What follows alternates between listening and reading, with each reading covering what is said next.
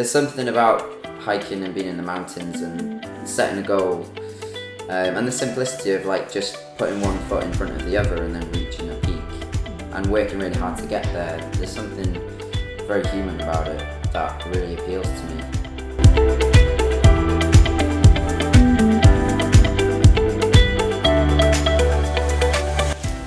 Welcome to the Ultimate Challenge podcast, where I, your host, Anna Ashbury, speak to the people who push themselves to their absolute max. But who are these people? Why do they do it? Who inspires them to take on these challenges? The man you heard at the start of this podcast, that was Andy. Andy has solo climbed to Everest Base Camp, but this wasn't the first mountain that he had climbed. Because I did Kilimanjaro sort of 4 years ago. For me, that was a really big deal. I was 21 and it was such a wild thing, Kilimanjaro. It was like, oh, that big mountain they climbed on Comic Relief, and it didn't seem like something that just an everyday person could just go and do. And I didn't realise that it is actually possible if you've got the time and the determination to do it. If you book the flight out there, you can actually do Kilimanjaro, and it's, it is hard, but it's possible. So after that, it was kind of a sense of what's next. And yeah, to me, Everest Base Camp was just the kind of thing that was asking me to do it. It was the next big iconic thing that I could think of that was along the same line of Kilimanjaro, where it would test me and push me and require me to kind of test myself. So before Andy took on the challenge 4 years ago of climbing Kilimanjaro, previously he'd only climbed a few peaks around Snowdonia in Wales. When he climbed Kilimanjaro, it was with a group of people, so I wanted to know, when he climbed Everest Base Camp, why did he do it alone? I guess by removing the guide, by removing porters, by removing any sort of aid in the hike, then everything came down to me and my ability to plan it, my ability to do it. I think it was just I really wanted a solid sense of independence on the hike. Kilimanjaro was great and it was very challenging, but it is a very much you're in a group with a series of guides, a series of porters. The porters are amazing and they do everything for you. They cook your food, they carry your stuff. They're incredible human beings, but I felt just too privileged. It's like I'm hiking this mountain and there's someone who's carrying not just my stuff but probably two other people's stuff on top of my stuff, and then I'm there moaning about the cold and things like that. And there were times where it was really what would happen if these people weren't here, if the porters weren't here and the guides weren't here? It would be a completely different hike. Yeah, so when it came to Everest Base Camp, I thought the idea it would be great to do it alone, to give me that solid sense of independence and to really truly test myself.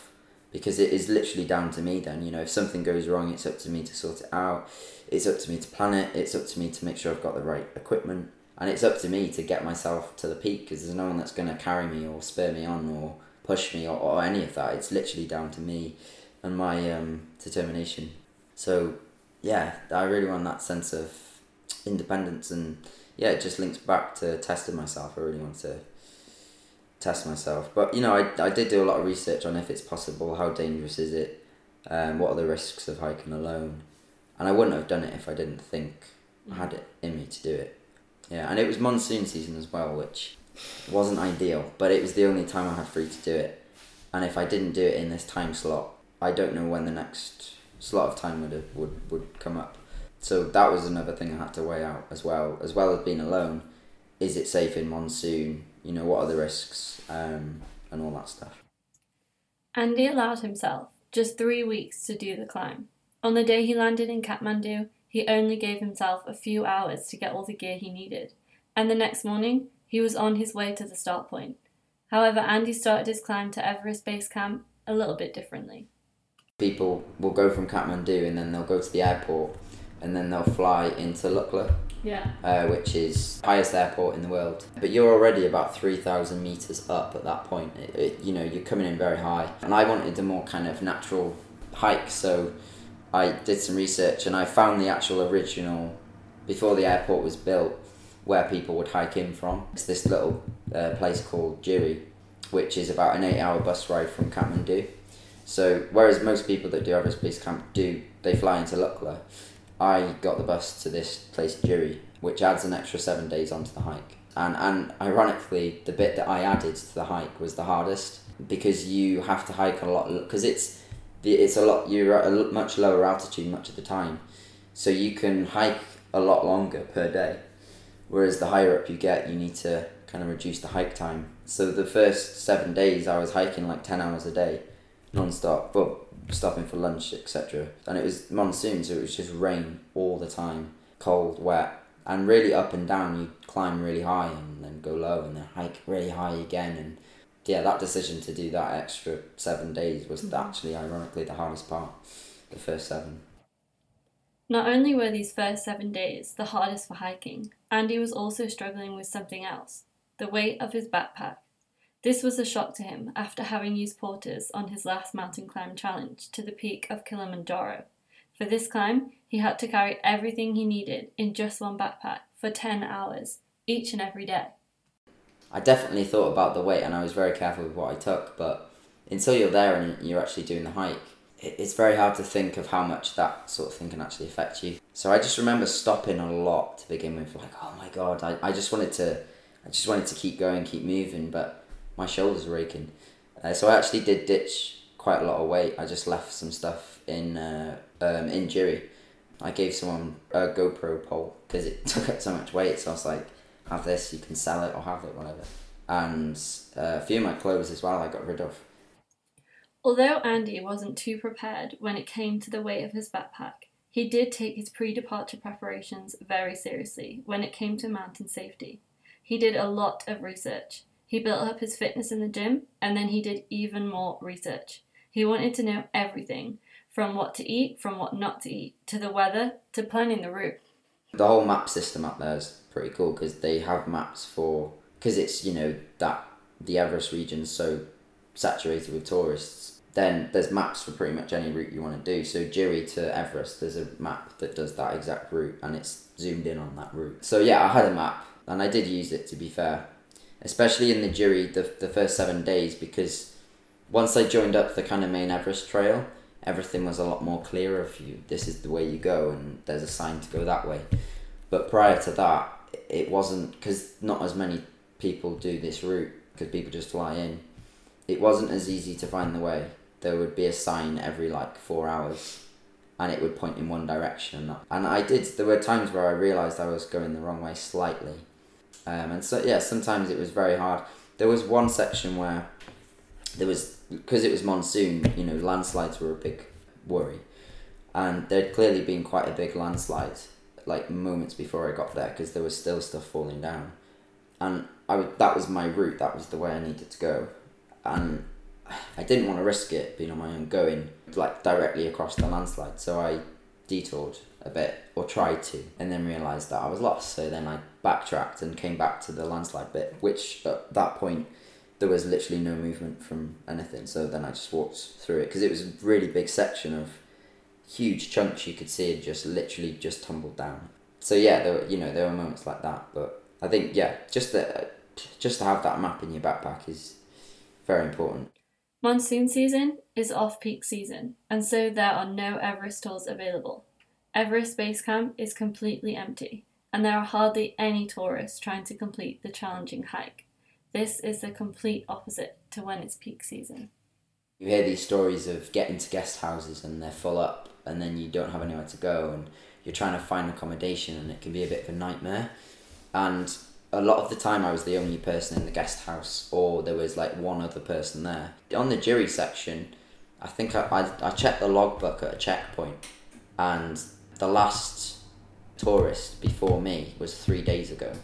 Everyone else around were locals. And the last Brit was weeks ago. It was I was the first Brit in a long time for that section. But then the second you get from Lukla, then you've got the main Everest. There was a lot of people. I mean, it was weird, because when you're in Namche, which is the kind of last really big village before you start going up towards base camp, and they have sort of everything there, from bakeries to whatever food you want, pizza, and they've got shops, and you get supplies and hiking stuff, and all sorts. There's an ATM there, there's a post office, it's a fully functional little village. There was quite a few people there, but it was almost felt like a ghost town because so many places were closed. But you see pictures of this place in peak season, and it's like a city. It's full of people. So yeah, it was nice. I quite liked not having the saturation of the tourists. But at the same time, obviously, a lot of these places are very different, and when the tourists are there. The one thing I kind of missed was that you didn't get to see the people who are actually going for Everest. I think there's something very inspiring about the people who are actually going to do Everest and the mindset they'll be in at that moment when they're hiking towards base camp, and to be able to like hike alongside someone and chat to them as they're on the way to Everest. That's something I missed out on, which I would have enjoyed. So that I think that was probably one of the only things that bothered me about doing it in off-peak. But the kind of sense of how quiet it was great, especially when you're in the mountains. You know, there was some times where there was like hours would go by and I wouldn't see a single person at all, not even a local. As we learned earlier, Andy found the first 7 days the most challenging, especially in the monsoon rain. Day after day, he wore damp clothes and carried around his soggy backpack. He felt demotivated, leaving the lodge each morning, walking into heavy downpours. Being constantly cold, wet and tired was exhausting, but that wasn't the only thing that was bothering him. The leeches, they would get around your ankles and up your legs and under your t-shirt, and you just wouldn't know they're there. I mean, they're completely harmless, but obviously there's just something about a creature that's sucking your blood. Yeah, the leeches did bother me a bit, but I got used to them. I got used to them quite quickly. The key was to just not stop. The second you stop, they just latch on and find their way. But you just keep moving and be careful where you stop as well. You know, you could see them as you were hiking sometimes, just waiting for someone to come past. Another thing Andy was very aware of was altitude sickness, and doing hikes purely to acclimatise himself. He planned his acclimatisation hikes meticulously, and this was because when he climbed Kilimanjaro, he was hit pretty badly with altitude sickness. But sometimes, no matter how well you plan something, things can go wrong. So yeah, I planned a lot of these acclimatisation days where I camped somewhere, hiked up high and then came and camped low. And I got to this village in Dingboche, and the whole village was shut down for off-peak season. It's like not a single lodge was open. So there was, 80 lodges and not a single one was open. I looked around every single lodge and there was no sign of life.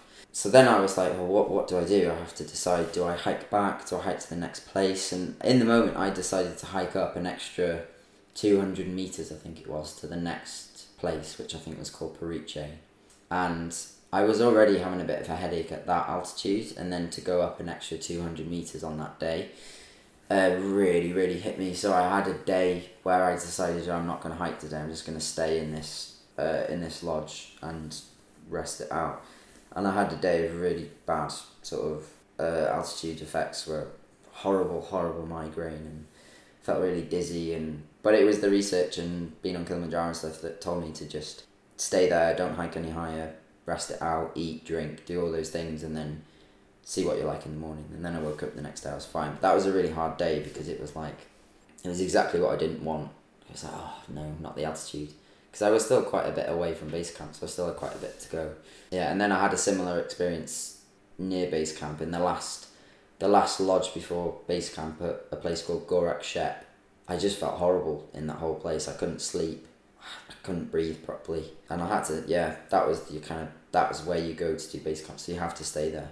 Yeah, but I think it was also the fact that because I was on my own, if the altitude comes and you're not a hiker or you're not that experienced in this stuff, it can be scary because you don't know what necessarily the right thing to do is, so you just have to make a decision. So monsoon rain, leeches, altitude sickness, landslides, challenging hikes, and no one around. Well, I wanted to know what made it all worth it. You see, if you do Everest Base Camp in peak season, lots of clear skies, and there's certain moments throughout the hike before base camp when you can actually see Everest. I didn't have that luxury because it was clouded over most of the time. So the first time I actually saw Everest was when I got to base camp. So it was like I worked all these days. Yeah, I worked all these days to get to base camp, and at the same time I saw Everest for the first time. So it was this moment of double whammy of arriving to the destination, which was base camp, and then also seeing Everest, which I hadn't yet seen at the same time. It was like, wow. But yeah, it just brought me back to Kilimanjaro of the moment you kind of touch that peak and you get to that sign and all that hard work and pain and you're finally there. And yeah, same with Everest. It was like just to be at base camp, to understand where you are right now and how iconic Everest is, you know, and to see it in front of you. Yeah, it was great.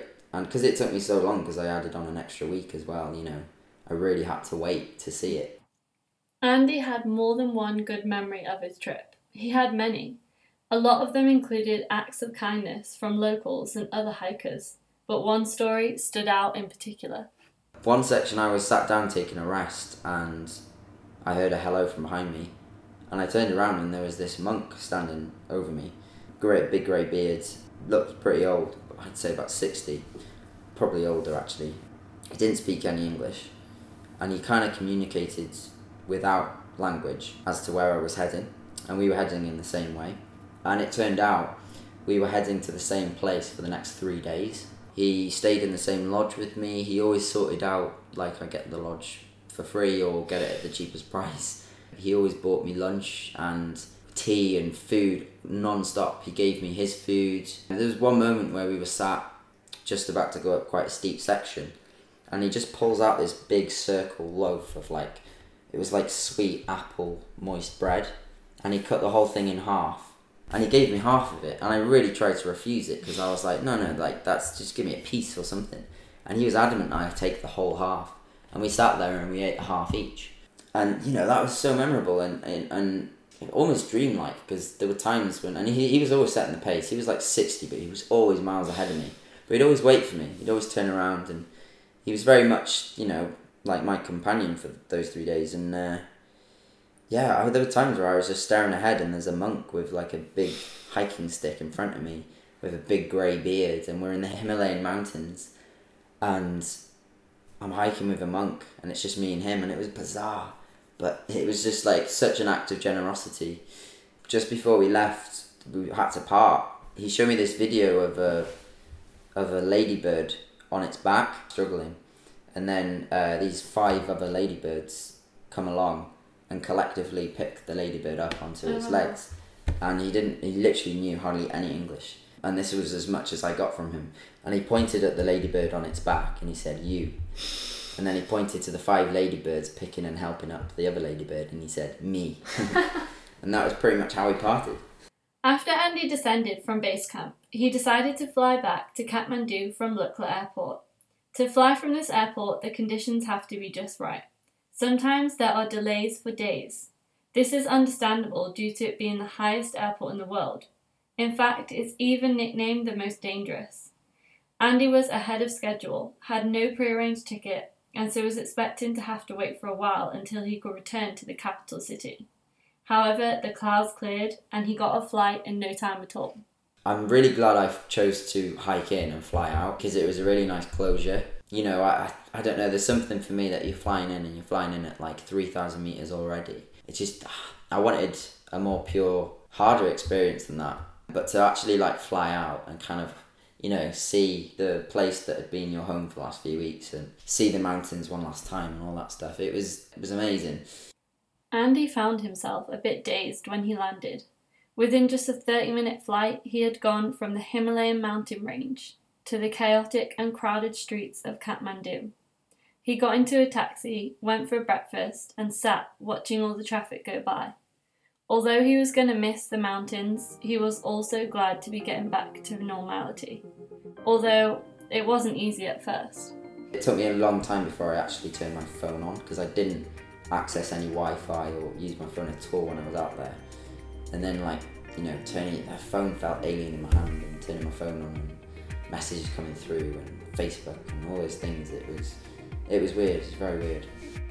Once Andy had turned on his phone, he was able to reach out to family and friends to tell them about his successful solo climb. Before Andy embarked on his trip, he faced negativity from those around him. Some saw his challenge as too dangerous and unachievable. Andy was determined and passionate about his goals, and once he gets an idea in his mind, he loves to follow through with it. Andy feels any dreams are achievable. You just have to not bat the negativity, focus on your goal, believe in yourself, take small steps until one day you have achieved what you have been working towards.